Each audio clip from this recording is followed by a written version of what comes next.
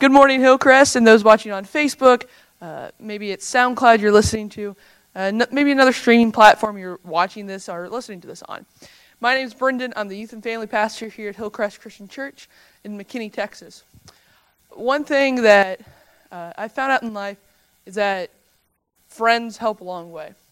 And one of my close friends, his name is Josh. He's a youth minister up in Indiana. When we were in Bible college together at SLCC, he always memorized one scripture each month, and it was the same scripture, and he would come to me at a coffee shop, and he'd be like, Brendan, I need to memorize this. I'm going to say it to you. And I'm going to share with you guys the Bible verse that he shared with me all the time. It's Philippians 4, verses 4 through 9. Rejoice in the Lord always. I will say rejoice. Let your reasonableness be known to everyone. The Lord is at hand. Do not be anxious about anything, but in everything be prayer and supplication. With thanksgiving, let your requests be made known to God. And the peace of God, which surpasses all understanding, will guard your hearts and your minds in Christ Jesus.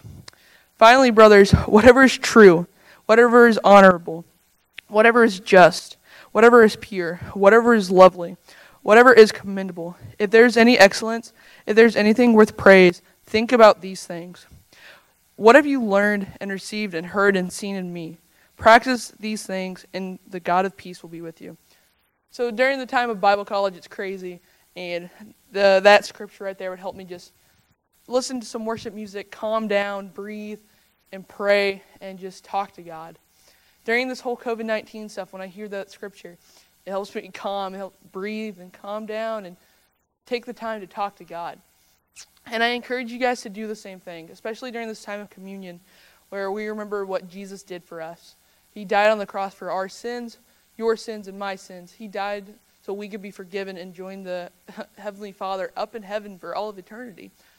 I encourage you, during this time, pray, ask for forgiveness, find 3 things that you're joyful for, that you're thankful for. It could be family, friends, and bacon. I like bacon. I'm pretty thankful for bacon. But whatever it is, find those 3 things. Write them down somewhere where you can see them every day. Write them on a bathroom mirror. Write them on a sticky note in your car, on your Bible.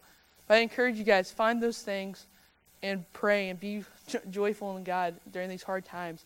And let your worries, let your requests be known to God, because He's always listening. Let's pray. Dear Heavenly Father, God, thank you for this day, Lord. God, thank you for this time of we can just keep worshiping you through Facebook and whatever streaming platform, social media platform. God, we love you and we thank you. We thank you for what you sent your Son to do for us, Lord. We don't deserve it, but God, you loved us enough to do it. Lord, help us remember Paul's encouraging words here. Help us just to remember the gospel in our hearts. And Lord, just help us during this weird time, God, and help us not lose focus on you. In your Son's wonderful name I pray. Amen.